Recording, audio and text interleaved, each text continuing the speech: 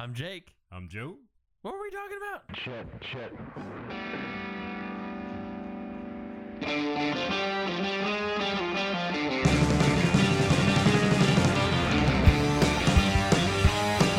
Why do we just go so high pitched when I do that?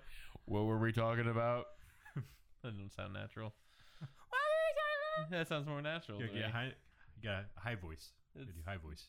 I watched last night. I watched Total Recall, the old Schwarzenegger one. Oh yeah. Uh, you want to watch the Colin Farrell one? no, I mean I've seen it and it's not terrible. No, it's not. But it's not the It's not as whimsy. charming. It's not the whimsy of the original. And I was thinking because Misty also has been kind of pushing watching Starship Troopers, which are both Paul Verhoeven movies.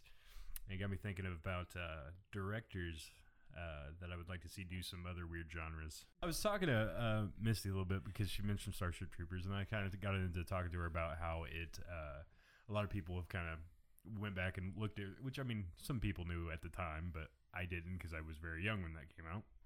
But how it's kind of a argument against fascism type setup where you are following these young kids who get pulled in via war propaganda and hey, we're the good guys, go fight some bugs kind of thing. And then as they get on the planet and are killing them and has a very Nazi-esque regime that they're all part of, but you want to root for them because they're the main protagonist. Right. You get killing them more of the bugs and you realize that they're telepathic and you're the main characters are the invaders on their planet just killing them all mindlessly like they're insects. Yeah, it's been a long time since I watched that And movie. so, and it's even got like the war propaganda videos and stuff in the middle of the movie. Yeah, I remember and stuff those. referencing. Honestly, Starship Troopers is one of the first movies I actually remember ever seeing in theater.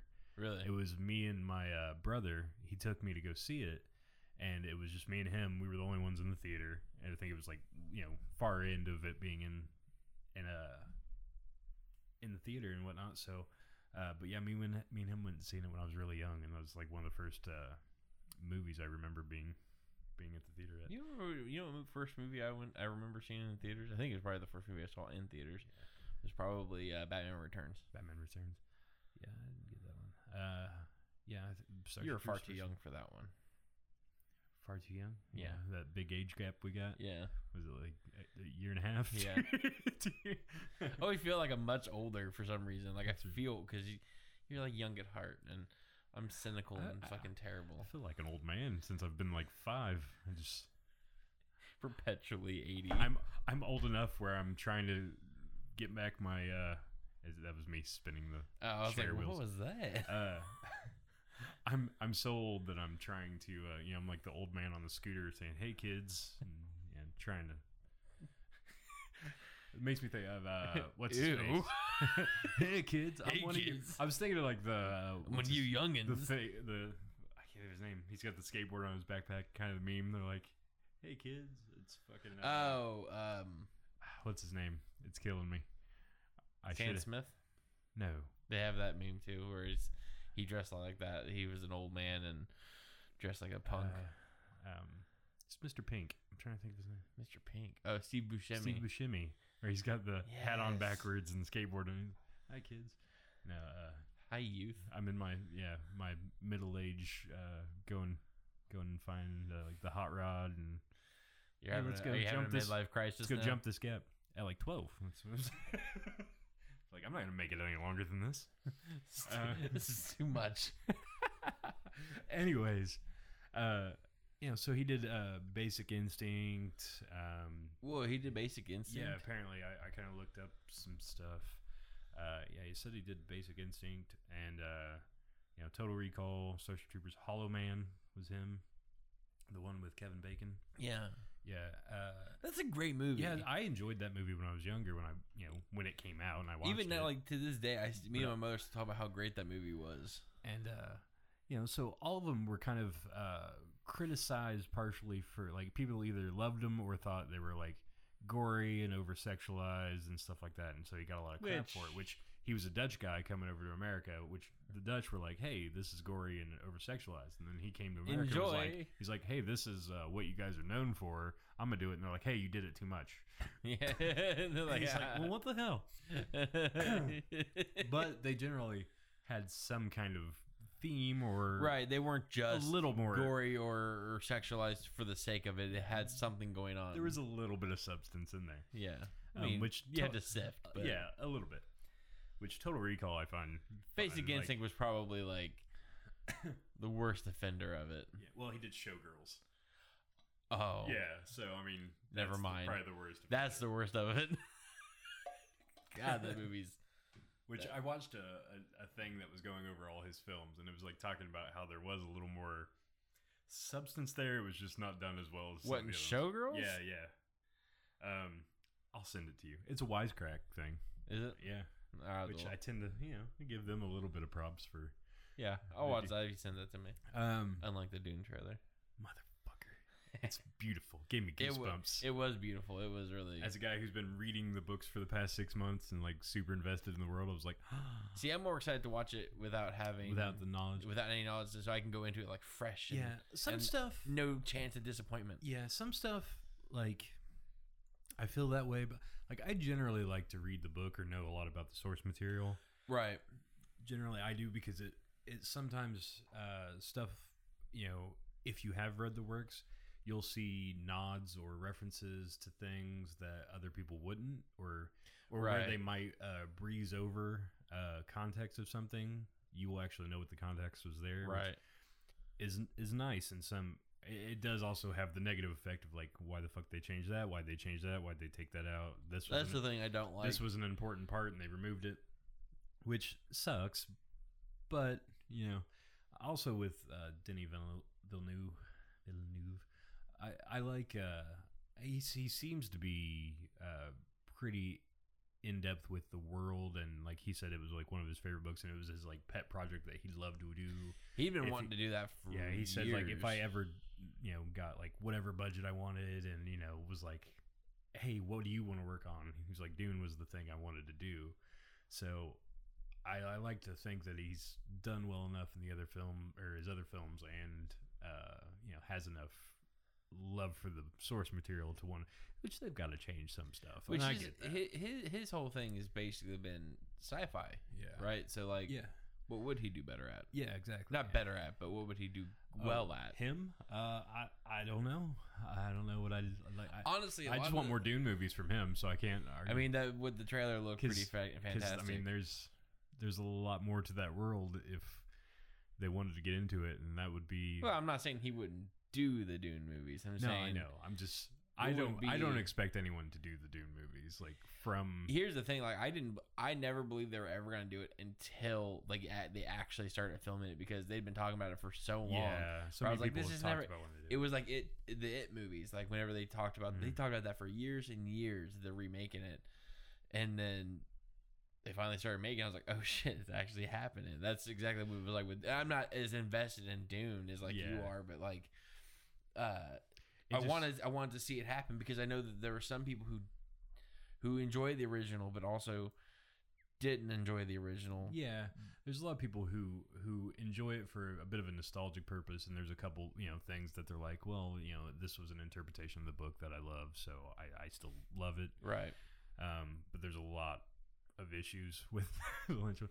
And then I own, and the way I initially found out about Dune when I was younger was I watched the sci-fi series Dune and Children of Dune, which generally have really good critic reviews, and it's got Susan Sarandon, James McAvoy, a bunch of more higher end names, and especially for a sci-fi project. Yeah, a lot of critics. It was like one of the first like sci-fi projects, like TV series type things. Yeah. And a lot of critic reviews are really good for it. I'm getting ready to try to go back and watch those and see if they're good, since I've read the books that those cover. See how, if it does a good job. But generally the consensus seems to be that they're decent. But yeah, this current trailer and stuff, like it seems to be pretty on point with everything. They've changed only two things that I've noticed so far, which is that like one of the things, Paul, the main character, because he has ability to see the futures or possible futures at a point throughout the story. He keeps mentioning a holy war, a jihad happening, where everyone's going to basically go to war in his name, and he's kind of trying to avoid that. But they changed it to a crusade. They called it a crusade, which I get, and it was supposed to, I think, imply the because the Fremen being the Sand tribe are supposed to be kind of Middle Eastern in representation, so they use a lot of Middle Eastern words and phrases and stuff throughout the book. But I can understand why they changed it. Right. And then the other one is a planetologist. That's a male in the original story. They made it a female in the movie, which it's the dad of a character. They'll probably make it the mom, and then one of the other guys who is a dad-like figure be her dad in the series. I'm sure is what they're going to do, just to streamline characters and stuff. Which he's not in a super long. It's a minor quibble. It's not really. So it's not a huge deal. But everything else has been pretty great so far looking.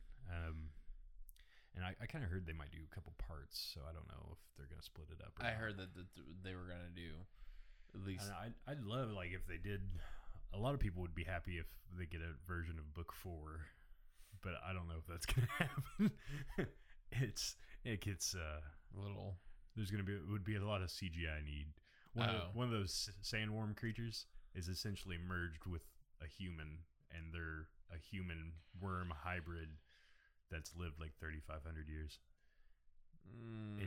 There's some cool concept art where it could work, but the thing is like book 2 and 4 are very they're not very action oriented or things like that. It's a lot of dialogue and stuff like that. That's why the sci-fi did 1 and 3, right? Because 2 is a lot of the Paul character kind of dealing with them thinking of him as a god, and he's like, if I do anything great, they just add it to their war in his name as this deity, and if I deny them all, then I lose the empire. So it's kind of stuck in a place.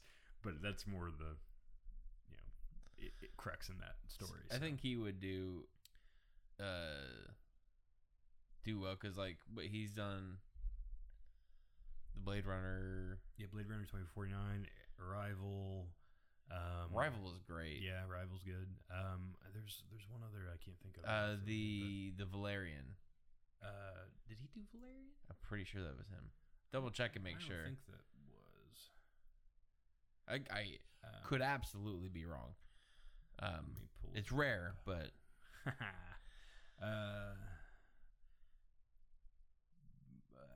Dead air. Hey. Let's go into the end of the. Dead air. He did Maelstrom, Polytechnique, Incendies, Enemy. Oh, yeah. Yeah. Sicario. Oh, Sicario. See, I didn't know that was him for a long time. So not he didn't do Valerian. Who did Valerian? Lucas. He's got a TV series for Dune coming out in 2021 called Dune: The Sisterhood. Are you excited for that? Yeah, I did not know about this. Open tab. Anyways. But yeah, so he did Sicario also. So Sicario, that's him jumping over to a completely different genre, like because sci-fi is basically all he's ever done. Yeah, that would be pretty cool. It'd be pretty cool looking. But that'd be rough to do. Yeah. But what I was initially going with, I guess, before we got on the Dune trailer, because I got excited, was Paul Verhoeven. And I was saying, like, all his stuff's either kind of sci-fi or tends to be at least modern or sci-fi. So I think it'd be interesting to see him do, like, an animation or a Western. Yeah. Could be interesting to see since he's kind of gory anyway, or, likes, the kind of action hero type setup. A Western could be interesting. Western would definitely be interesting. Seen him do anything like that? So I don't know. And then it kind of got me on just like a list of directors and like some genre they haven't really done that I've seen, and what would be kind of funny to see them jump from what they're kind of known for. What about Nolan? With Nolan, I think it'd be funny to see him try to do like a stoner comedy, because one, he constantly is trying to blow people's minds, So what if he? and then to do it as a comedy, which he has a bad time with dialogue for the most part and In human interaction. emotion. But to do something really trippy with a couple of like, you know, Harold and Kumar-esque, Bill and Ted-esque characters would be really interesting. And he always takes himself so serious that it would be kind of fun to see it'd him. be fun to see him try to do something that was just, you know, silly and weird. I think it would be like a romantic comedy. That would be, yeah, I thought of that too, but I was like, That would really tank because like he can't. It's like He doesn't know how humans talk. Yeah, it's like I didn't necessarily want to like ruin them by putting them in something that they just are not going to do, but something that would be totally left field. Still, it's a whole nother topic. What genre movie would ruin a director's career? Ruin a director's career. Snuff. Yeah, like I would love to see Kevin Smith do an epic. He did do an epic. Red State. No, not a drama or thriller. I'm talking about like a war film epic, like Lord of the Rings. Think he would do well epic. with that? Not necessarily, but it would be amazing to watch. It would I'm be. sure. Regardless, can you just think of like put Clerks characters carrying the ring to, you know, like it would be interesting to see. We saw that a little bit. I know, but in an actual like in the layout setup, or like, you know, a band of soldiers or something, you know, in the 1800s, fucking, you know, ripping each other apart, but also Kevin Smith doing a retelling of Vlad the Impaler. I don't know about Vlad, but yeah, that could be good. Like put him in like fucking the Mongol invasion of China, just something just so weird, so out of left field. That'd be like, amazing. He also could throw some of the like the B movie like fantasy silliness in there too. Like, hey, this do the Iliad or the Odyssey. Yeah, and have him like go on the different islands, and it'd just be like a walrus man, and it would just be basically just his entire career haunting him as he tries to get back on a ship. It's literally Kevin Smith. I would love, this is Kevin Smith on a ship trying to make his way back. Kevin Smith, The Odyssey. Him just have that high of a budget and doing like these big expensive sets and shit. I just like the idea that any production company would give him a large amount of money to do anything. Like, the thing is, like, the production value and everything would be amazing, but the characters would still be in like t-shirts and jeans and just talking, just like low-key, just like the cheapest. Why the fuck are they pointing arrows at us? The cheapest, most expensive movie ever. Yes, it would be amazing. It just seems funny because I want the behind the scenes of that, like him dealing with. Because I think to a certain extent he can do those things. He's good with characters, and like, I mean, you give him like I said, Red State and some of the other movies. Like if you take like the serious parts of Tusk, they're acted great, they're shot well. It's just no one gives him really the money, and he doesn't really want that much responsibility. I don't think. And he also doesn't ever ask for. He wouldn't ever ask for. He would be like, "You got 30,000." But it would be interesting. And then like he's doing He-Man right now, which is like the highest profile thing. He was doing a Marvel thing. He was doing Howard the Duck. They've tried to give him like some, you know, Superman writing and some stuff like that, but he just always kind of skirts it.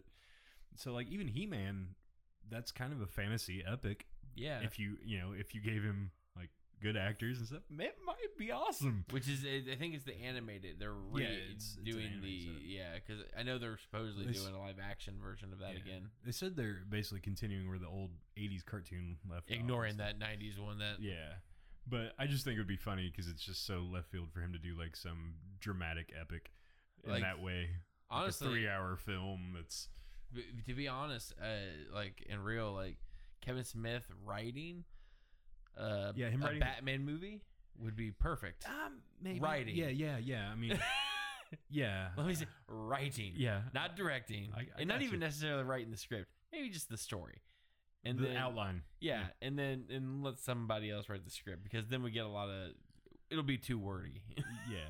But yeah, I mean, I do like his intrigue in a lot of the comic book stuff to where I kind of want to see some of that stuff, but I also feel But I also have Rick Cacophony and the Widening Gyre, and they're not great. that, and like he's also a little bit older at the time now, to where like he constantly like I'll see him like talking about stuff, and he's like, "You think why are people into that? Whoa, that's really like intense." Yeah, his finger's kind of off the pulse anymore. Like he was watching the new trailer for the new Batman, and he's just like, I wouldn't have thought of that, and like, wow, he's really intense. Like I thought he still thinks of like 1989. Michael Keaton is still kind of being the intense. top tier. Yeah. So he's still got a little nostalgia for that. So I mean, it would be you're right. It would be kind of tough for him to differentiate. Do that now. I think when in the 90s when they were initially coming to him for some of that stuff, he would have been a very fresh idea for those. But now, or would have brought a very fresh idea. Yeah, because honestly, even Superman Lives. Yeah. Like, you ever watched that documentary? I haven't watched the documentary. I've heard him talk about the the big spider issue. If you watch the documentary, like that movie sounds like it would probably be the worst Superman movie, but like it is definitely an interesting sounding movie. But I was just thinking, do you know what Denis Villeneuve? Yeah. You know what else he could do, and I think would be amazing? What's that? Horror. Yeah, I mean, I'm sure he could knock something out like that. I feel like it would be I think he kind could of kill something like if they were to ever remake The Thing, which would be not a good idea. I think something like that would be up his alley. Which, speaking of like that kind of alien like idea, like I thought of Ridley Scott. Like I'd like to see it because he always gets a lot of money for his big budget things, which I've heard Raised by Wolves is awesome. His new it's series. On. Yeah, I haven't got a chance to watch HBO it. Max, I think it is. I just started watching Lovecraft Country. Yeah, I heard that was really good too. First episodes, it's good.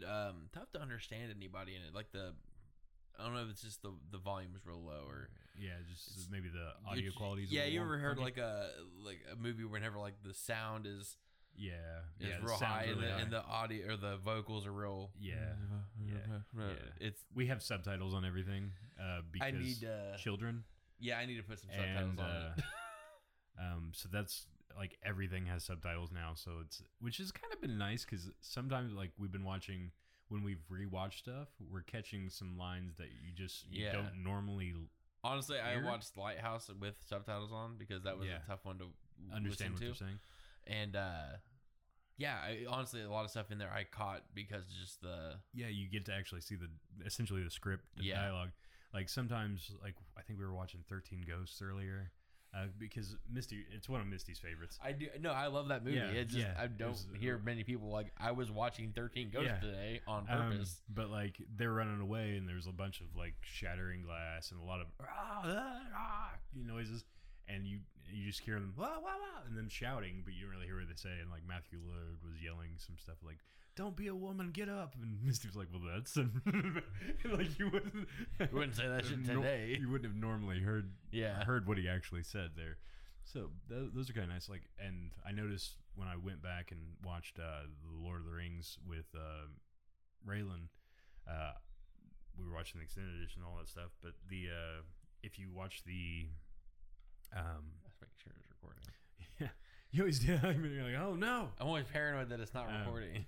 You see when they're speaking in different tongues, you see which language they're actually speaking in at the time, which is kind of adds a little bit. Like when he's at when they're forming the fellowship and they're all at the Elven setup, and he gets up and like starts yelling at them because they're all fighting.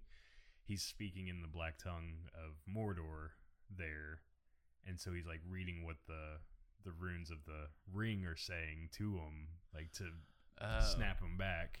Oh shit! Because he says, I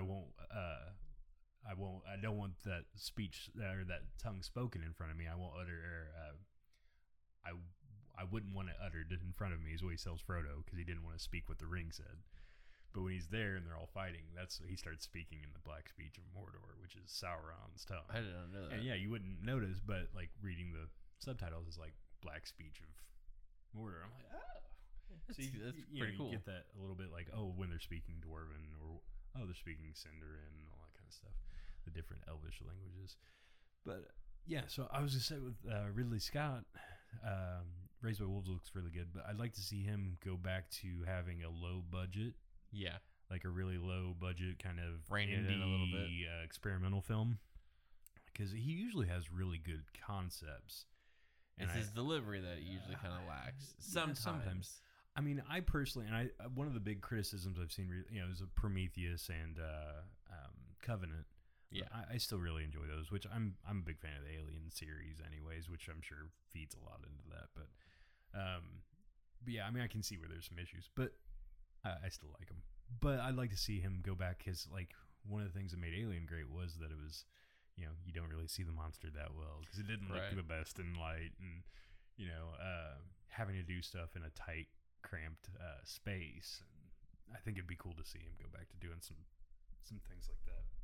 That would be. I would like to see that very much. He usually has really cool. I honestly think most directors, it would do them well to go back to low budget. Yeah, and just see, sharpen your chops. Put them back in the cave a little bit. Yeah, because when you get these large budgets and CGI that can do anything, I think a lot of directors nowadays get lost in like, oh, I can build this world, and they kind of forget plot and character creation or conversation and Nolan. Yeah, I enjoy Nolan's movies too. I do too, but he has, I haven't seen all of them. I haven't seen Interstellar. He probably has stayed fairly true. Like, he's always been a big idea guy. Yeah, and he's able to execute it without Memento and the Batman Dark Knight trilogy. And it's probably the tamest shit right there. And I liked Inception a lot. Yeah, I enjoyed Inception quite a bit. I haven't watched Interstellar because I have an issue with Matthew McConaughey. I don't know. I've never enjoyed him as an actor. I haven't watched Interstellar because I have almost no interest in it at all. But yeah, didn't he? And he did 1917? Wasn't that what it was called? Or no? That was Sam Mendes. I'm not sure. Sam Mendes did did Skyfall and did the other James Bond movies. Did Nolan just do a war film? What was Dunkirk. Dunkirk. That's the one I'm thinking of. Holy shit! I forgot that movie even came out. Yeah, honestly. Yeah, I haven't seen that either. But yeah, so I think it'd be cool to see Ridley Scott go back to doing some of that kind of stuff. Another one I want to see with Cronenberg do a child's cartoon.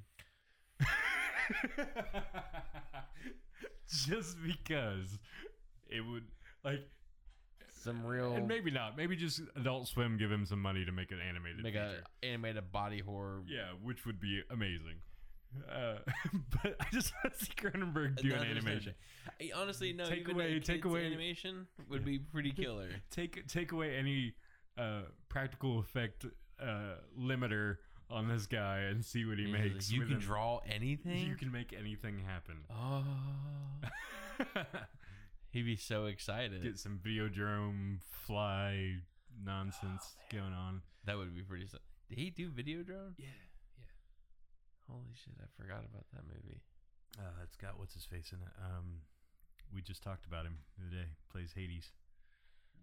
James Woods. James Woods. Yeah, when he was younger. But yeah, that would be interesting. That would be. I'm like imagining it now. It's just like the most muffed up version of Rick and Morty. It's like that Cronenberg World episode of Rick and Morty, but amped up. Have him mixed with like the super jail, like trippy sequences and stuff. It'd be good stuff. But yeah, that was something I thought of, and then I want to see Matt and Trey do a horror film. Ooh, that would be good. I think they would do good at that. Yeah, because I mean, well, one, they do pretty much everything is gold that they touch, but also we've seen kind of a consistent theme here recently with a lot of comedic actors or comedic writers jumping over into the horror franchise. Jordan Peele. Chris Rock's doing the new Saw movie. Yeah, which looks good. Pretty interesting.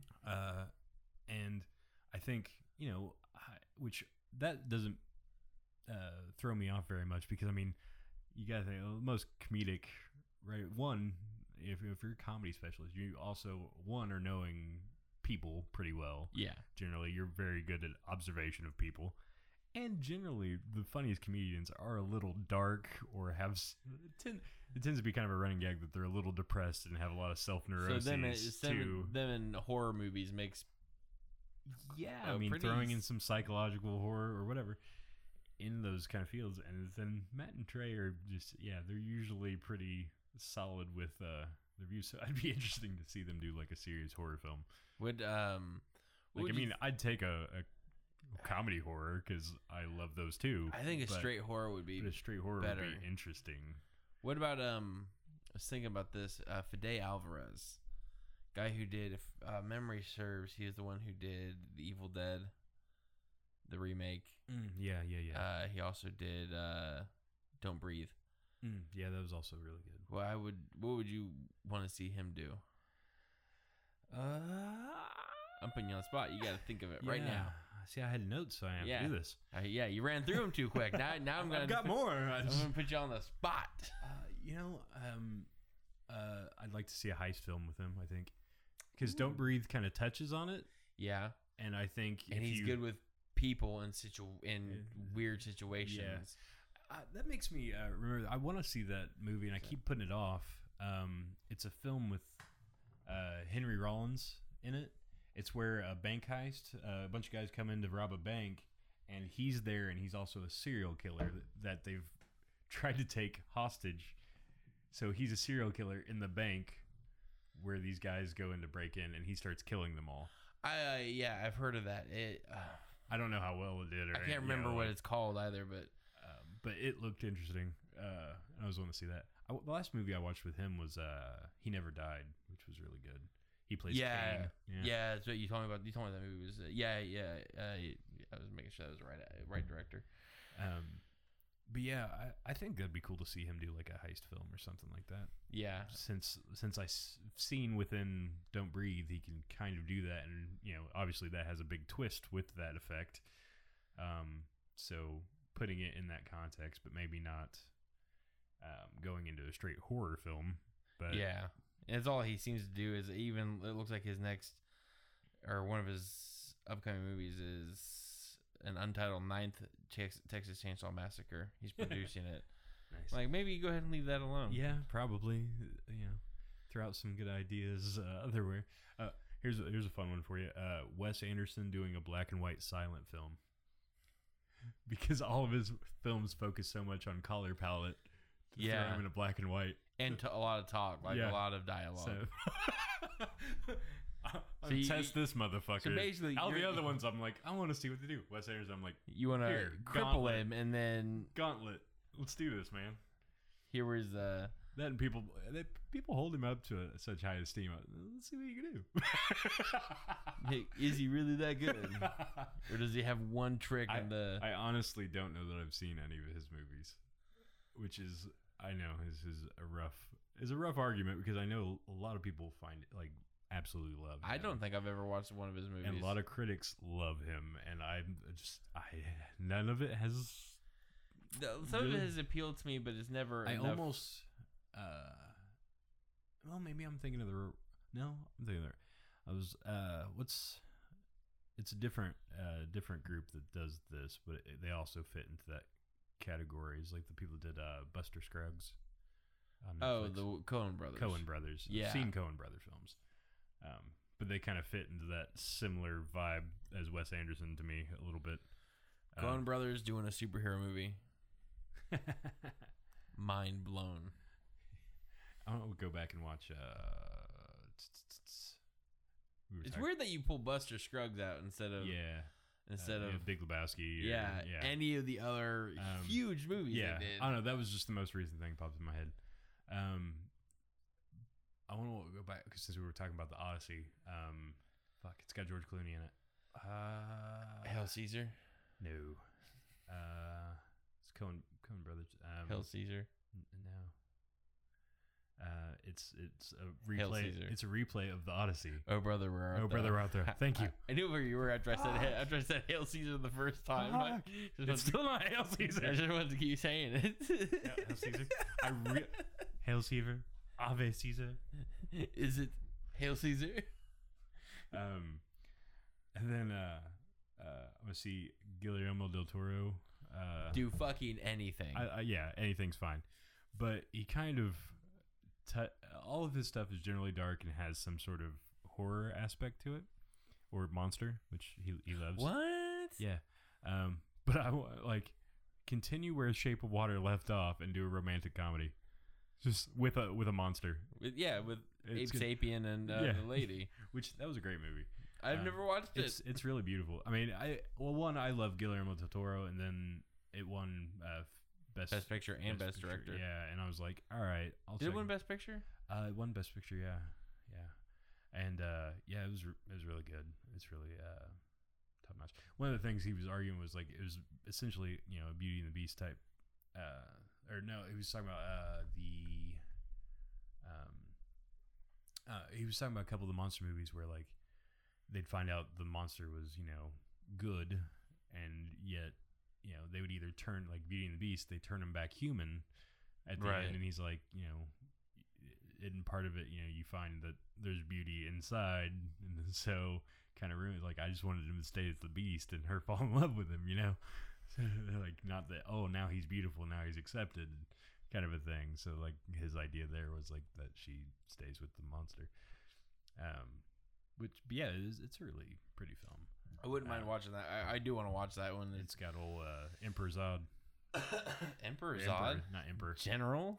He's Emperor, damn it. Come on. We used to cover like exclusively comic book movies. You need to know this. Emperor General, Sovereign Zod. I don't know. Just throw him out there. Commander. What was his ranking on his coat? It was S. Zack Snyder. Yeah. What would you got? What you keep throwing it on me? What you got? Because your thoughts are more interesting than mine. Honestly, let me think. Zack Snyder. Yeah, I was gonna say zombie movie because he's done them, and he's getting ready to do another one. I would absolutely love to just keep watching him make zombie movies because he's getting ready to make another one. I know Army of the Dead Army of the Dead. Yeah. A Western. Western would be interesting for him too. Yeah, because his thing has never been, and people can argue this if they want to, but they're wrong. His thing has always been pretty shots over actual substance. Generally. Yeah. Someone specifically described him as like one of the best visual storytellers. Yes. Like so he can really pace a scene out in edits to really tell what is going on within the scene. Yeah, he's brilliant at that. To display the conversation, and where everything's tracking, what's going on, purely through the visuals.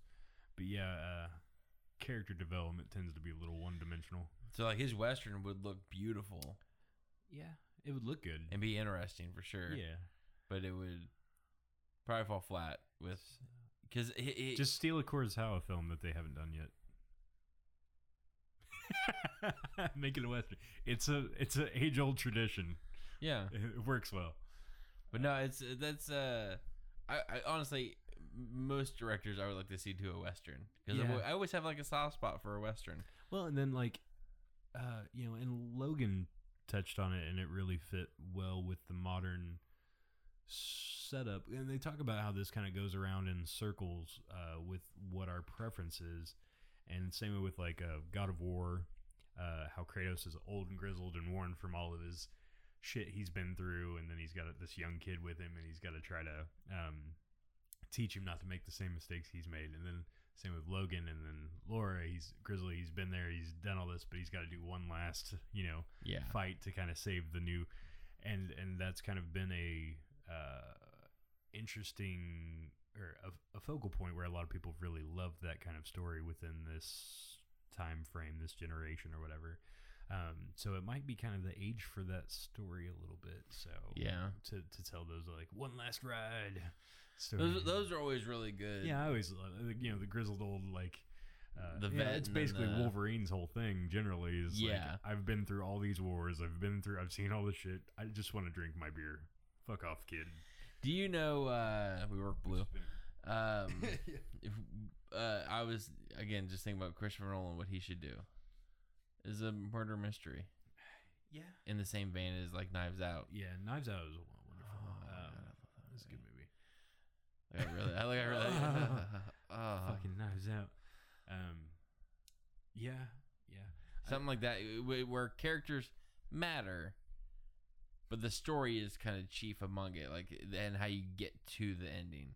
And yeah, characters are definitely important to those. I'm not saying that, but it would give him a chance he could exercise a little bit his character development, but it wouldn't be detrimental, I don't think. M. Night Shyamalan do a noir. Yeah. Detective story. There it is. Yeah. That's what we want to see. The brain was churning. Yeah. I think that'd be interesting. I personally like a lot of M. Night Shyamalan. I know a lot of people gross. don't, and I understand like where the argument falls through with some of his surprises. It's like, you know that they're bad. Yeah, we rewatched Devil. Devil's solid, and so is but he didn't direct it. It was part of his. I think he he helped write the script. Though, I think he helped write it. I think he produced it for sure. And it was meant to be a part of a trilogy. Yeah, the Visit. Now these are all he was going to do, like a set of 3 of these, like ones that he produced and helped write. The Visit he directed. Yeah, but that was, I think, part of this trilogy or whatever he was going to do. So was Split was supposed to be. Yeah, because one of the character. So what he had initially said was that kind of fell. Mr. Eric Glass kind of fell through a little bit for me there. Did, yeah. Someone was arguing like because they set it up and then it felt like for the big tower fight of these two. That didn't bug heroes, me. And then he went the other way, and they were like, he's subverting it a little bit. But someone was saying like it was intended to be, and then budget issues forced them to do the other. But anyways, the death of Bruce Willis's character was just fell. He died in a puddle. Yeah, he died in a puddle when he's supposed to. Now, fair is fair. That movie is fun. Yeah, all the way until the end, and the end, and the ending itself is fun.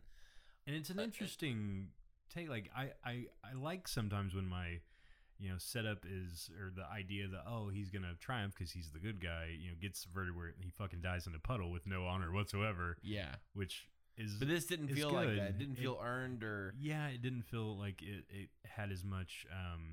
The Horde's death was. Yeah, a little more. That actually, that hit. I was like, oh shit, this is actually sad. But I mean, like, Glass, Split, and what's the original? Unbreakable. But that's what it was supposed to be. Unbreakable was going to have a sequel, and the villain that was supposed to be used, he was going to just do one of those ones where he produced. It was going to be part of that trilogy, which is what Split ended up being. And so Split was that the Horde was always intended to be the villain of the sequel. It just kind of came about in a roundabout way. Yeah. But yeah, I mean, I still think they're enjoyable movies. Yeah. And that's the thing is he usually, like, Lady in the Water I still really enjoy. I don't go back and watch. I have a real problem whenever a writer writes a movie where the writer is the one who saves the world. But there's also there's several, like, I mean, you go to any of Stephen King's stories, there's a writer character in it who's been hit by a car. I mean, I'm not saying it's good, but like, no, I know, but there's also that idea of write what you know, and like, and he cast himself in the role too. Yeah, which that's a little more of an issue. But like even like Sandman, which is a great graphic novel by Neil Gaiman, the main character is the god of dreams, both sleep and actual like aspirations. Yeah, your dreams and that kind of thing. And it's basically a love letter to storytelling, is the entire series, in a lot of ways. So like, it's he's not the first to do it. I'm not saying he he's the most obligatory. Yeah, and he didn't do it necessarily with as much nuance or that's skill. That's putting it lightly. Yeah. So I mean, I get that, but I like one Paul Giamatti. Paul Giamatti. I knew who you can never remember his name. I love him in just about everything. And then Bryce Dallas Howard's in it. Howard. Bryce Dallas Howard she's fun, and just the characters in it are silly. Like, the characters. There's one guy that like only working out one arm so he can be as like buff on one side as opposed to the other. Like it's a thing he's doing for? It's just a goal he has. Yeah, It's just it's a bunch weird, of quirky characters. Yeah, a but lot like, of characters in this apartment complex. Yeah, that's what's interesting. But the story itself is And never then it's interesting. a fantasy story where they have the mermaid in the apartment complex pool because she knows she's supposed to inspire someone. And then there's like these fantasy grass dog creatures trying to stop her from that. I don't know. It's an interesting take. I haven't seen another version of this kind of movie necessarily. No. So yeah, his delivery's not always great, but the concepts, are unique. He's definitely got he definitely has like unique concepts, really well put together ideas. It's just the execution usually falls flat. Yeah, even like The Village, even though the speaking in the old English, it falls through and it's really set up there for the twist at the end. The world building of that area and like the way the creatures looked and the suspense of having a blind girl trying to find her way out to save, and like her performance and Joaquin Phoenix in there, all their performances are really good. Yeah, but yeah, just the setup for the twist, everybody kind of got burnt out on that. Yeah, my whole problem with him is that it became a point where the twists were just twists for the sake of twists, and there was no point in it. The Visit had a twist that panned out for him where it worked out and it was good. Although watching that movie, like I asked Michelle when we were watching, I said, "How hard do you think it was for him not to put the monster out in the yard?" Like he had to be like just champing at the bit to get to it. I mean, anyone. Well, too, like his first main movie that I can think of was Sixth Sense, which gave him huge fame. Yeah, that was massive. So clout, I think. And then he had like a couple good one, like big hits right after that. Unbreakable was a pretty big hit, and then. After that was Signs, I think. Signs, which was and also... Signs is really good. It's a bit... The twist is a bit off. Rough on... Yeah. And you have to really reach to find, like, the connection. But, the setup with Mel Gibson's character and him losing his wife and kind of being a down-and-out preacher and... Yeah, and that's... Then a sort of God-esque... Deus Ex Machina kind of leading them back to some win. It's got some, I will say this though, like a little boy having the asthma attack and stuff. Like those scenes are as I say, I will say this, and I've said this every time I watch this movie, is that I understand why people don't like Mel Gibson, but if you don't admit that dude is a great actor, you're out of your mind. Yeah, he is a racist asshole. Yeah, but he is a great actor. Yeah, one of and it's one of those where you have to increasingly at this point in time, have to increasingly figure out whether or not you could want to distance yourself from a person's work based on who they are in the real world or not. Yeah, like musician. I love his music. I love what they stand for or what they do in their music. But do I want to? The cat has jumped the table again. They're coming for the scritches. He is joining us for the night. But where you have to decide whether or not you take a actor specifically, like even someone like I can't think of his name. I'm bad at names tonight. He's in Seven. He's the villain. Oh, Kevin Spacey. Kevin Spacey. Great actor. Great actor. I love a lot of his films. Understand why they took him out of the. Understand why they take him out. All the money in the world. Understand why some people will not watch his movies from now on. Totally get it. It is something creepy about him watching. Was it a Baby Driver? Yeah, I went back and watched Baby Driver. It's a bit rough to watch it now, and him calling this young boy baby the entire time. It's like, yeah, I suppose. Yeah, it's just, so yeah, I mean, it's kind of been an increasing issue where you really gotta, one thing I think we might have touched on it last time was talking about Lovecraft Country and how, H.P. Lovecraft, I like a lot of his works. I like reading his stories, but he was kind of known to be a racist. Yeah. Which, and I don't know really specifically where that stems, like if it was a lot of like letters from his actual day-to-day life or if it's from specifically his works, because what I've read in the works, he does throw some pretty he throws a little bit of lines that are a little rough, but they're not overly rough for the time period. I don't feel like they're bad, but they're not as bad as I would think that would like really throw people off at the time. But I don't know. I haven't read all of his work, so there might be stuff where he's very blatant. So I don't know. I know, everyone kind of considers it racist, but I don't know whether or not it's from the work or from like personal life per se. Like the work has a little bit. Way I understand it, it's personal life is. Yeah, because I know he wrote a lot of letters back and forth to people and stuff like that. But having like Lovecraft Country being written by two African American people and it being somewhat about the plight of being black in America in the 60s, being that's a really cool way to still for the people that appreciate that, but still to adapt his work as well as make sure you don't notice bring in an African American viewpoint into his work. Which is a really cool touch, and I'm really like excited to watch that because I think that's a cool.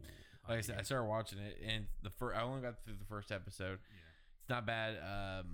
It's crazy interesting. I heard the chase initially was really high intensity. It is. It's really really intense, and it's Let's break up this serious situation with some eldritch monsters. Yeah, and that's kind of a thing. That's exactly, and it's like, oh shit. You're like, eldritch monsters are not the monsters. And then by the end of the first episode, though, like you get to the very end of it, and it's like it feels like it's gonna go in a completely different direction. Yeah. So I'm pretty stoked to get to the next episode. But so far, it's pretty good. Yeah. But yeah, it's where you gotta really kind of and Mel Gibson's one of those where I love the Lethal Weapon 4 movies. That was like the thing I rewatched all the time when I was younger.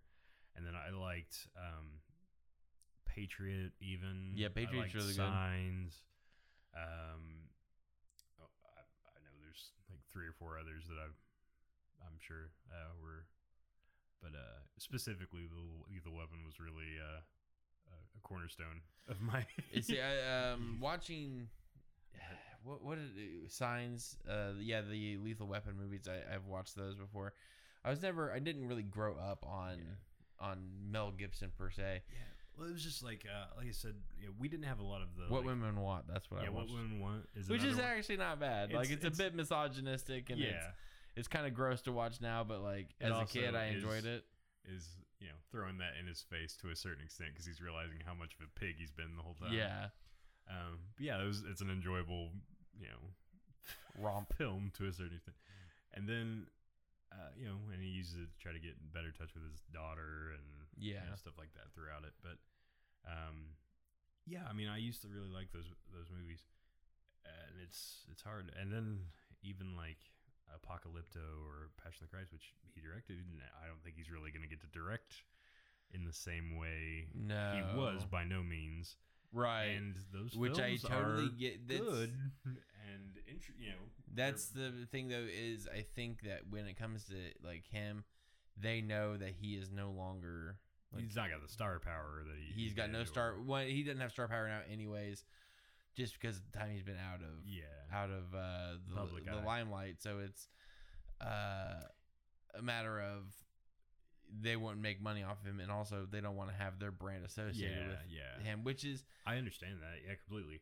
I 100%. But going back and watching some of that stuff, like, I already own it. I'm not putting money in his pocket, Right? Yeah, it's like I'll still go back and watch, like watching Signs or watching Lethal Weapon. I don't mind going back and watching his work. He doesn't like he's icky and kind of in not a good person from all accounts, but like his work is good. Like it's some point. Okay, so this is the same way with like for me Tom Cruise. I think he's an awesome actor, and I love most. of his movies. I don't dig his personal life. I don't like the person that he is, but most of his movies, like I am hard pressed to find a movie where I hate it, and it's even if the movie itself isn't good. He's usually good in it. I enjoy makes it worth watching. Mission Impossible movies. I like Last Samurai. I like Live, Die, Repeat. Edge of Tomorrow. Edge of Tomorrow I thought was really good. I thought that was a solid movie. That was there's a lot of movies that he's been in that I enjoy him as an actor. He's a good actor. And maybe not even, I wouldn't say he's a great actor. Like, he's not an actor who can get lost in a role. He's an actor. It's hard not to see him as Tom Cruise, but I think that's just because he's such a personality himself. Like a Vanilla Sky he did, and I could never get into that one. Was it Jerry Maguire? I do love Jerry Maguire. Top Gun less so. Days of Thunder I loved. Cocktail I loved. Outsiders, which he had a smaller role in. Obviously, I was mostly there for Mission Impossible and Edge of Tomorrow and Last Samurai were kind of Last Samurai specifically. I was like Edge of Tomorrow more recently, but I've never watched Last Samurai. It's solid. I mean, there's some part of me now that going back and watching it, it's a little hard because I know of the whole like white savior motif of like, oh, a white guy is gonna show you how to be a samurai type of thing. But there were like Dutch and American citizens coming over there at that time, and also there's a couple scenes in it where he's fighting, and like they talked about a couple like actual like kendo instructors and stuff were like talking about, there were Japanese guys were talking about like, you can tell he's put in the work to get the motions down. I don't think that gets enough credit from him or about him.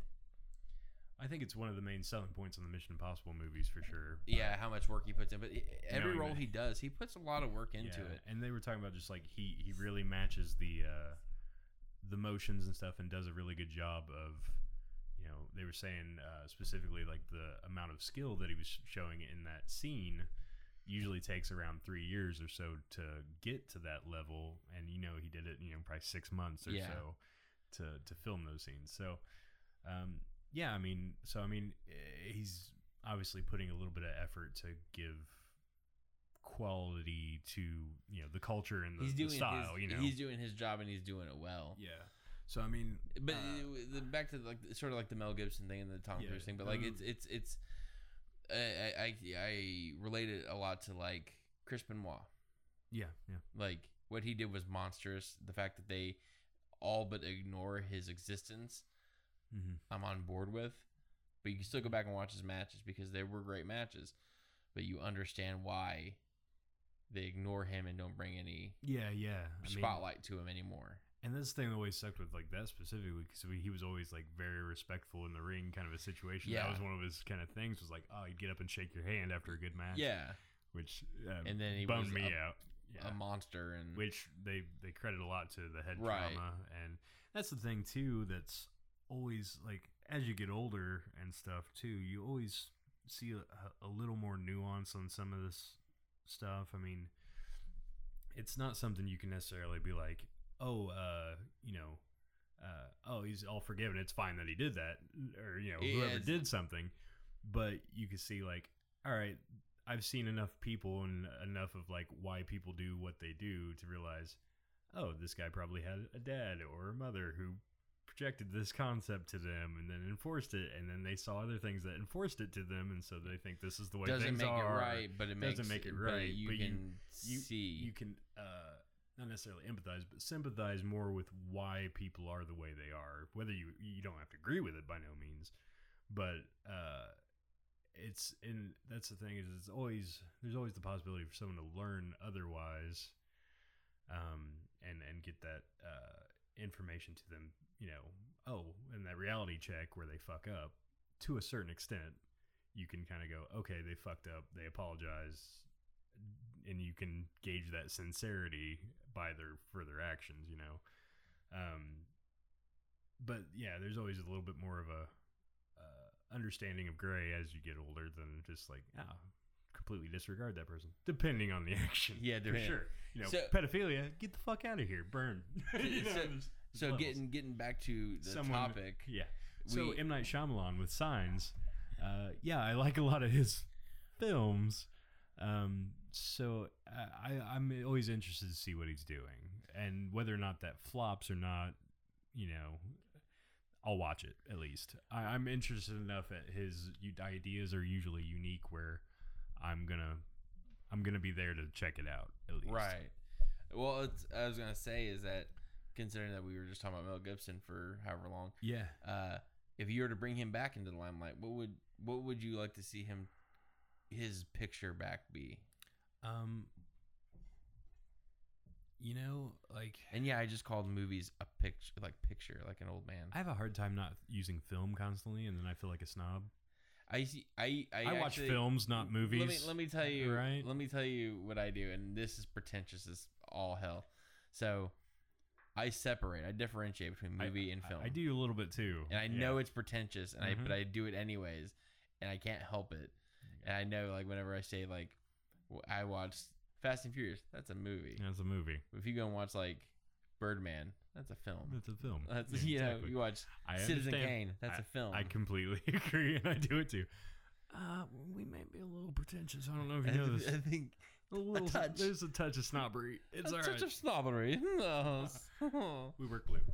It's fine. Existentialism and fart jokes. That's right. It's the way to work. You know, because he's played an action hero in a lot of films. He's done some dramas and some comedies and stuff like that. But I think if you were to put him in a film now, you would almost have to do like a Robin Williams in Good Will Hunting kind of situation. Yeah, where like he's an older, wizened kind of mentor figure, or gives some life lessons of how he's fucked up, kind of a situation. Don't compare him to Robin Williams. I wasn't comparing him to Robin Williams. Comparing him to the role I might give him. Just take a breath before you say their names together. You shouldn't use those in the same sentence. Yeah. But no, just something like you're right. That kind of down on his luck, but maybe have some pearls of wisdom kind of a character. Honestly, and it's weird. I've had this feeling like for the past year or so, a couple of years.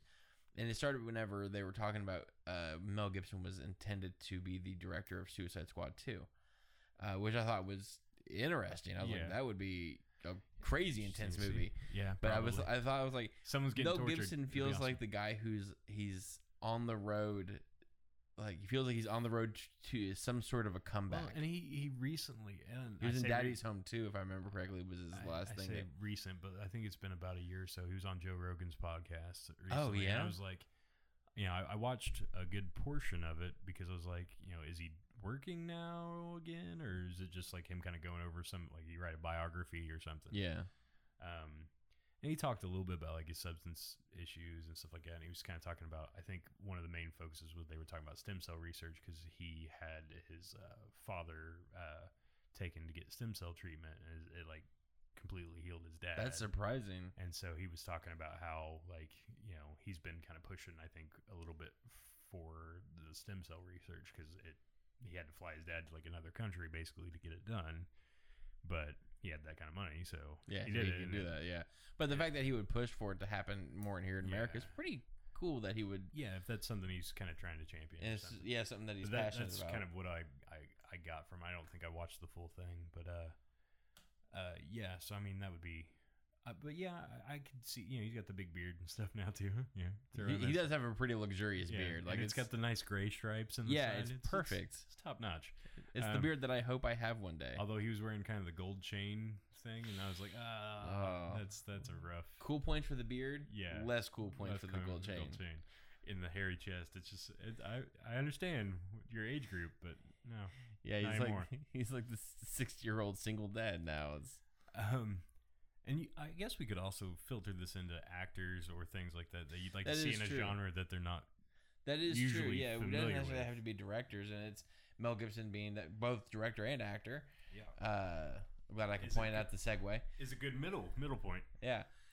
Him coming back as something like that, like a Robin Williams type in Good Will Hunting, like the mentor character, I think would be really good and be good. It's sort of like because Ben Affleck went away because of his substance abuse issues, and his first movie back was a movie called The Way Back, and it was about a guy who was an alcoholic and had to find his way back, and it was solely try to keep him in a director's chair. Like, I'm not in front of the camera anymore, but I still want to give you these good stories or something. Yeah. And then if something like that were to hit well, I mean, I think it's something that made Ben Affleck kind of popular again was him doing has his brother in it. It's it was real. Gone Girl. No, not that doesn't have Ben Affleck's brother in it. Yes, it does. No, Gone Girl. Not Gone Gone Girl. Baby Gone. Gone Baby Gone. Yes. That's what I'm thinking It's of. like no, Ben Affleck's in Gone Girl. Oh yeah. Which I've been wanting to rewatch again too. I really like that movie. That is a good movie. Yeah, it's intense. I like it. Although I don't. As soon as it happened, I was like, Goddamn Trent Reznor soundtrack always gets me. "Wait, Gone Girl or Gone Baby Gone? Gone Girl. Gone Girl." Oh, I haven't watched Gone Baby Gone, but You I don't know, watch that? No, but I knew it won a bunch of awards and stuff. It's really good.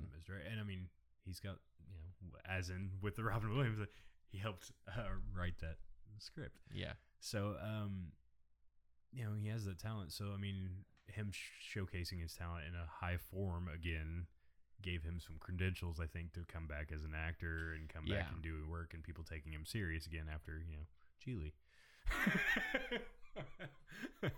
Yeah. So I mean, if Mel Gibson were to do one of his like big epics in another language or something like that really caught the critics and people's eye again, it might reinvigorate it. Apocalypto did not do well and was not received well. It wasn't received, and not because I mean, not because it's not good. I don't think. I think it's just most stuff I remember reading about it was that people didn't like it. I think the issue was they initially you get the draw of Jesus, you can do another language time period, and he thought he could do that with. I'm sorry. I can hear the comments like Jesus is not a marketing tool. He was. I'm sorry. He really was, and in that still movie. is. Get your Jesus bobbleheads. Anyways, but yeah, I mean, if you take that, there's going to be a lot of people that want to come see that scene of Jesus's life. You've got a built-in audience of every Christian religious group, but you go to do that in a Mayan, I believe, or Incan society of these Native Americans doing a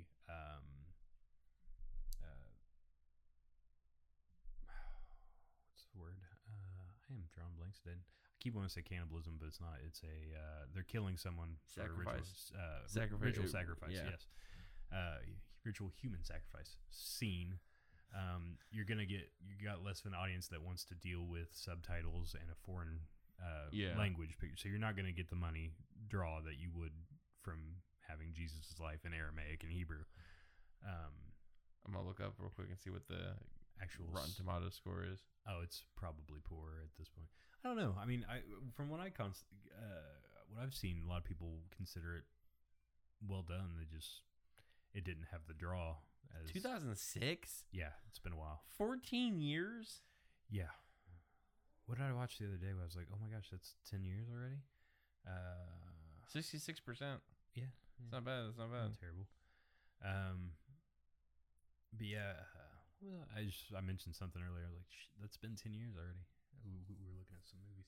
Anyways, but yeah, so I think if he were to pull something together that was of good quality, but again, it's probably past his prime for whatever voice he had to give in modern day, where like him directing, I don't think, he's probably still got a bit of a 90s sensibility in action film and things of that nature. He's definitely, I think the mentor role would suit him best. Yeah. I think if he were to, he needs to return as an actor, because I think I don't think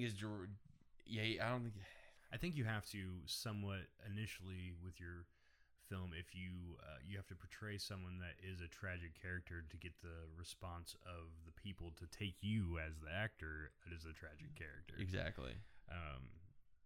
Otherwise, like, you come back and be like, "Hey guys," in the comedy role, they're like, "Oh, fuck this guy." Look at this asshole over here. If he's like, "Yeah, shit's been bad, man," they're like, "All right, yeah, that fits." You know what I'd like to see Jim Carrey come back and do? We just watched number 23 the other day.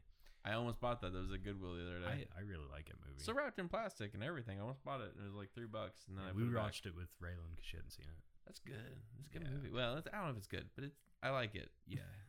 It's I make a mistake sometimes. I keep saying like a movie's good. I'm like, is it good though, or do I just enjoy it? Yeah. Because those are two completely different things. I like I think what threw a lot of people off. Well, one, they didn't want Jim Carrey in a drama role, which I had fully accepted that he was a drama actor. I mean, if you've watched Eternal Sunshine of the Spotless Mind, he can do a drama role well. That's a great film.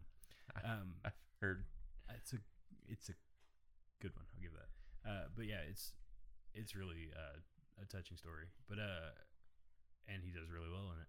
But yeah, so I already could take him as a dramatic actor and stuff. But I think the flashback scenes, because it's him when he's reading the story as Fingerling, it does a noir style detective imagery and style to it. And I think having him playing the saxophone in his leather jacket and his tattoos kind of situation like threw a lot of people off. But I was fine with it, and I think the story's good, and it's got a. I actually think now he would be more suited to do a sequel to The Mask. I don't know that I want to see because, but I would want it to be far more a closer adaptation to the original. Like put him in the asshole Stanley Ipkiss role, instead of the goofable, affable. Like him actually using like the comic book story, like using the cartoon physics to actually murder people in horrible ways. It could be interesting. I was say that would be. I think that seems to me like because the big thing with the Jim Carrey why he doesn't do sequels is because there's no challenge. But you present him with the challenge of you have to play Stanley Ipkiss again, but a much darker version of this character. I think that would intrigue him enough where he'd be like, you know what, I would do it. And I think this would be a good time for him because he's not really done. What did he do? Sonic, and then he was in a police like detective in a TV series there for a little while, or some recent movie. I can't remember exactly what it's called. Oh, and he was in that. I heard it got decent reviews. He was also in a Showtime show where he played like a child's show host. Yeah, I heard. I heard that was fantastic. He doesn't need our help with the comeback. I think he's handling it on his own. I think he's consistently done well, and then when he wanted to be out of he was just out of it. He was out of it. It was never seemed like his. It never seemed like it was anybody else's choice but his to leave. Like it was never like everybody was like tired of him. Like Man on the Moon. He did. I love Truman Show. Truman Show is really good. Man on the Moon though, I can't. We recently watched Liar Liar with the kids because I've been trying to like go back and watch a bunch of like movies from my childhood or Liar something Liar like that and watch still, with the kids. Liar Liar is still pretty solid. We were talking about Cable Guy the other day because Raylan hadn't seen that one. That one is that's he cites that as his one of his favorite movies he's ever done. Cable Guy. Yeah. Which he said I know this isn't the popular choice. we watched the trailer, which was just a clip of it, and it was him sitting with Simba. What's his name? Matthew Broderick. And wow, I'm bad on names today. Hey.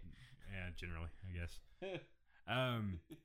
But him sitting with Matthew Broderick and they're talking, and he's like, my brother's a speech therapist, right? And he's like, "Tho." And the guy looks away. I was like, yeah. But the kids literally like, I've been wanting to go back and watch The Majestic too. Did you ever watch that? I never watched that. I heard it was okay, not great, but it goes through the it was an Oscar bait movie. Yeah, kind of. It goes back to the dealing with old Hollywood, the trial, McCarthy trials, where they were basically outing out certain actors or directors as part of the Communist Party.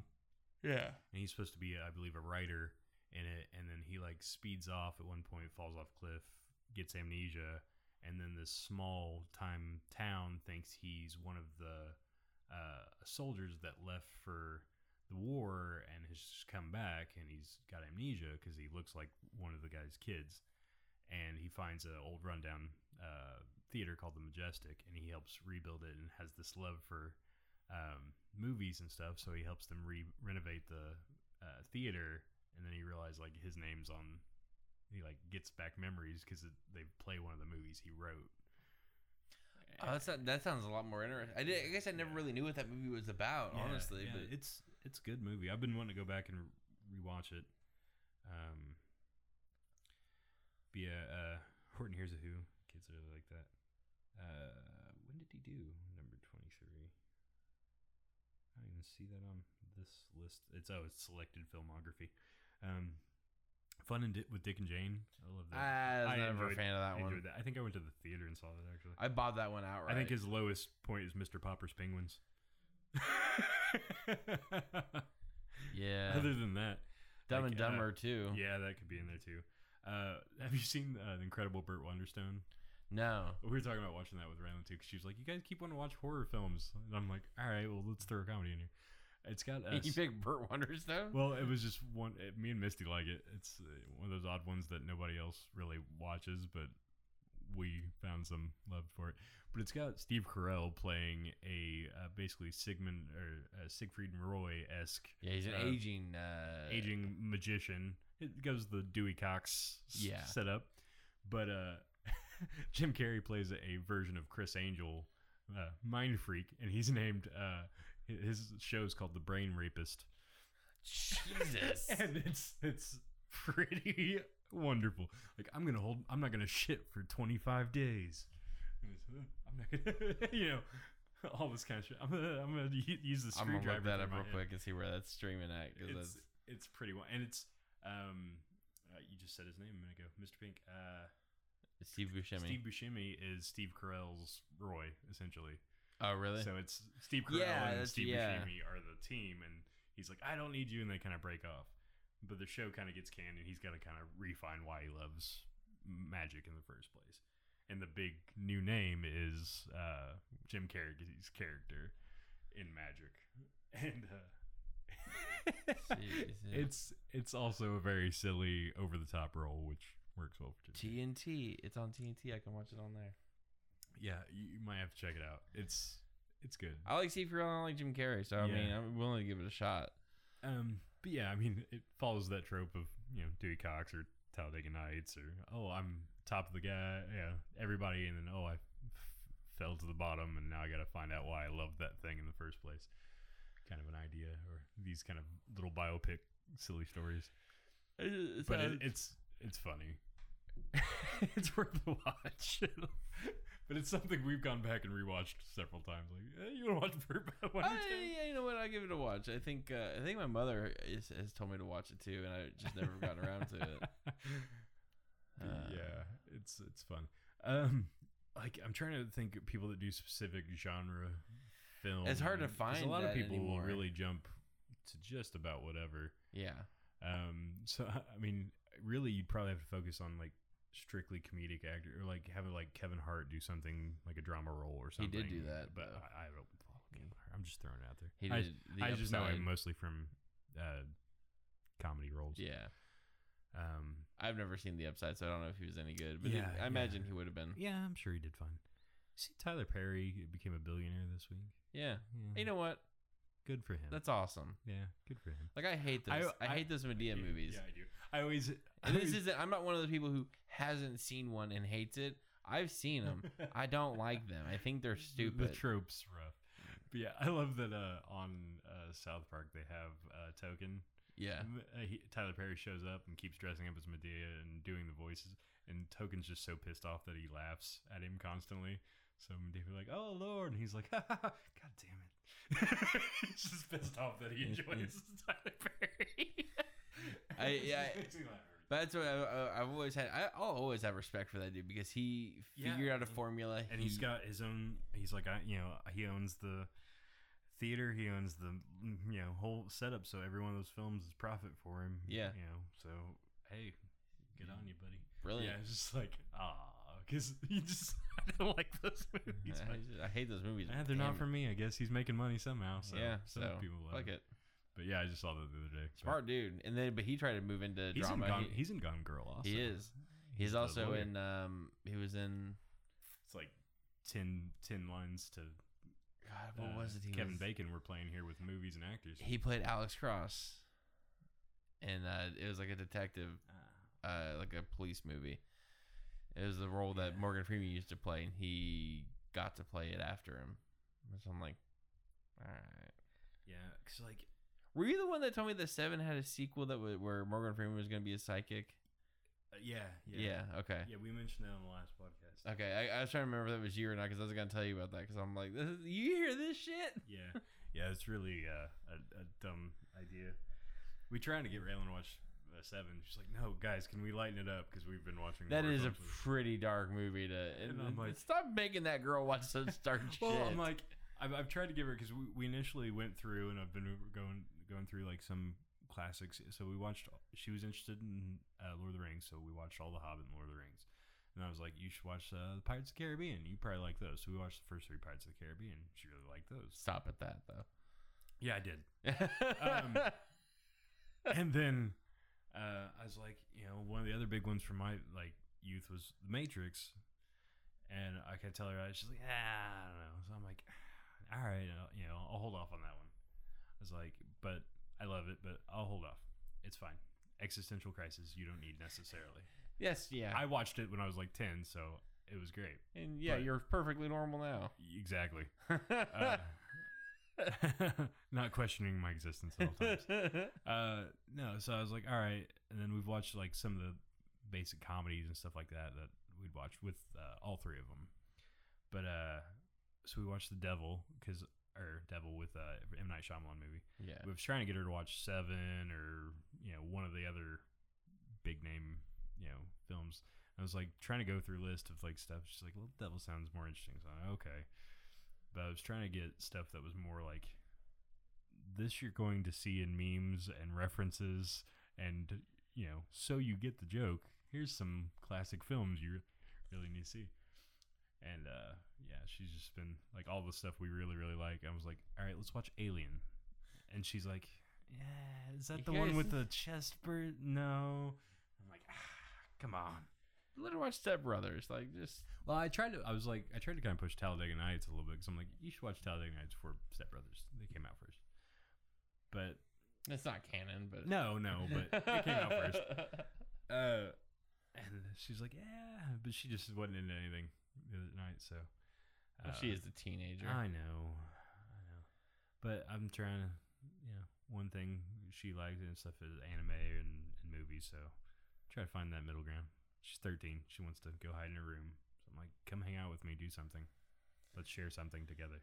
Let's be father and daughter. Before you hate me and want to move out. Before? Yeah. Maybe she hates you now. She might. No. Who can hate you? She loves her dad. Comes up, gives me hugs. Best daddy ever. Fucking Robin's just staring at him like, I love him too. Yeah, I mean, so we've been jumping a bunch of stuff, but yeah. Have we? What were we talking? What was the goal here? Directors. Directors, yeah. But yeah, actor-wise, I can't really think of a ton because like it is really hard. The next thing I thought of was like Batista because like all right, he's played comedy roles and action roles. Yeah. And honestly, the thing I wanted to see him do was kind of like Stuber. Yeah, sort of like, but that My Spy movie where like it's a little girl helping him become more human. He will eat the shit out of your hand. He got my hand earlier because he was feeling playful, quote unquote. He don't fuck around. Work blue. But yeah, I think directors wise we covered quite a few. I can't really think of like actors or actors necessarily that haven't jumped. We might have to come back to a separate one if we get that idea. We can pick up right where we leave off here tonight, which I think we covered a lot, and I think we can call that an episode. Don't you think? Yeah, works for me. Yeah, let's call it an episode. So, you don't have anything to plug, do you? Fuck no. No, this podcast. This podcast. Hey, if you're not listening to this podcast, you should be listening to this podcast at the end of an hour of listening to this podcast. Hour and a half now.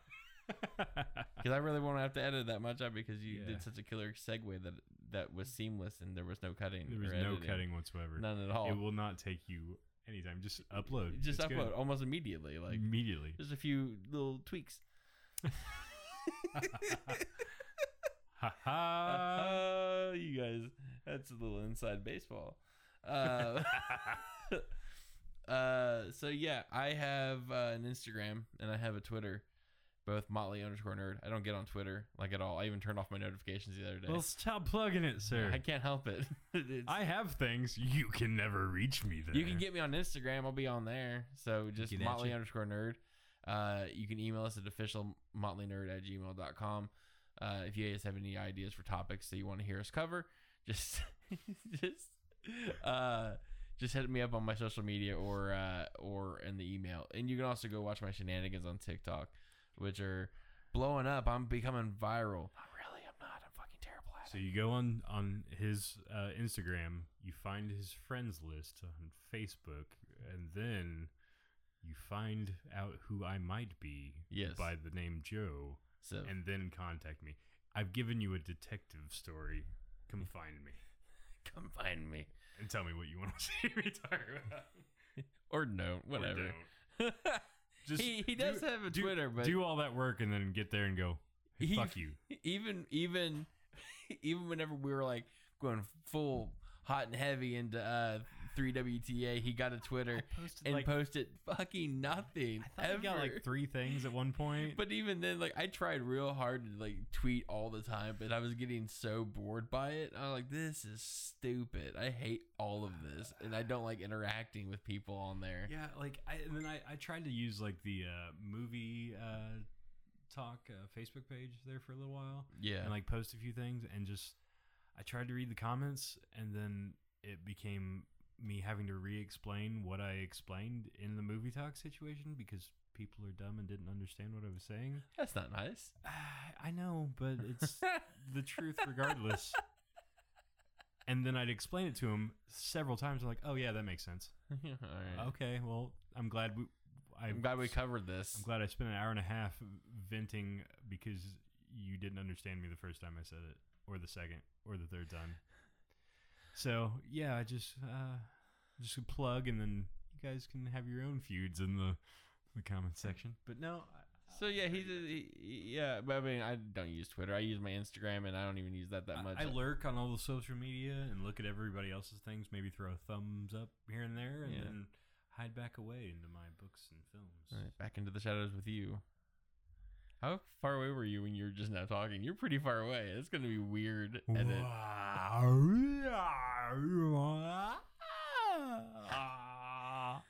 can't wait to hear that.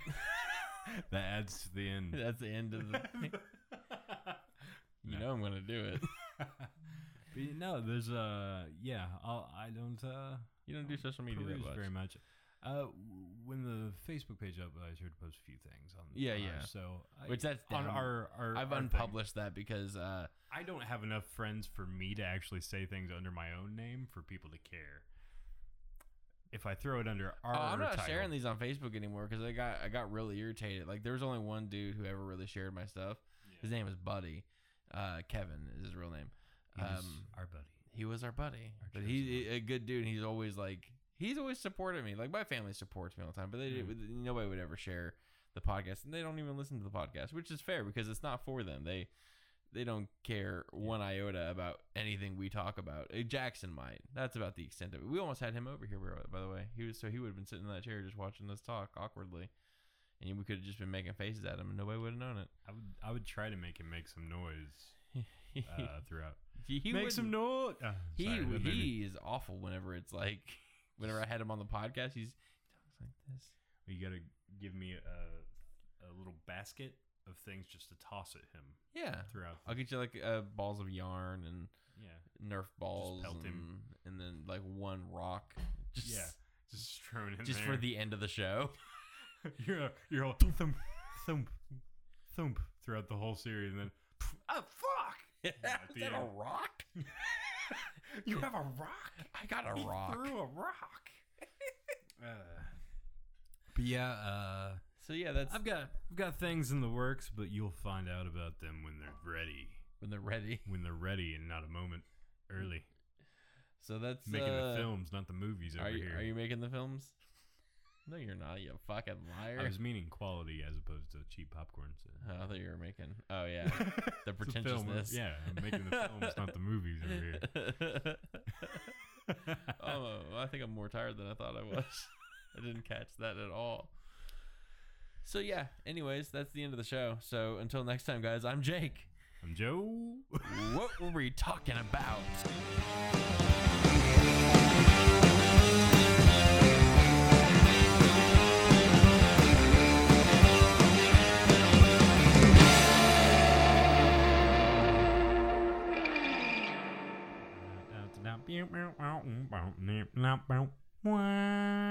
Motley Nerdcast.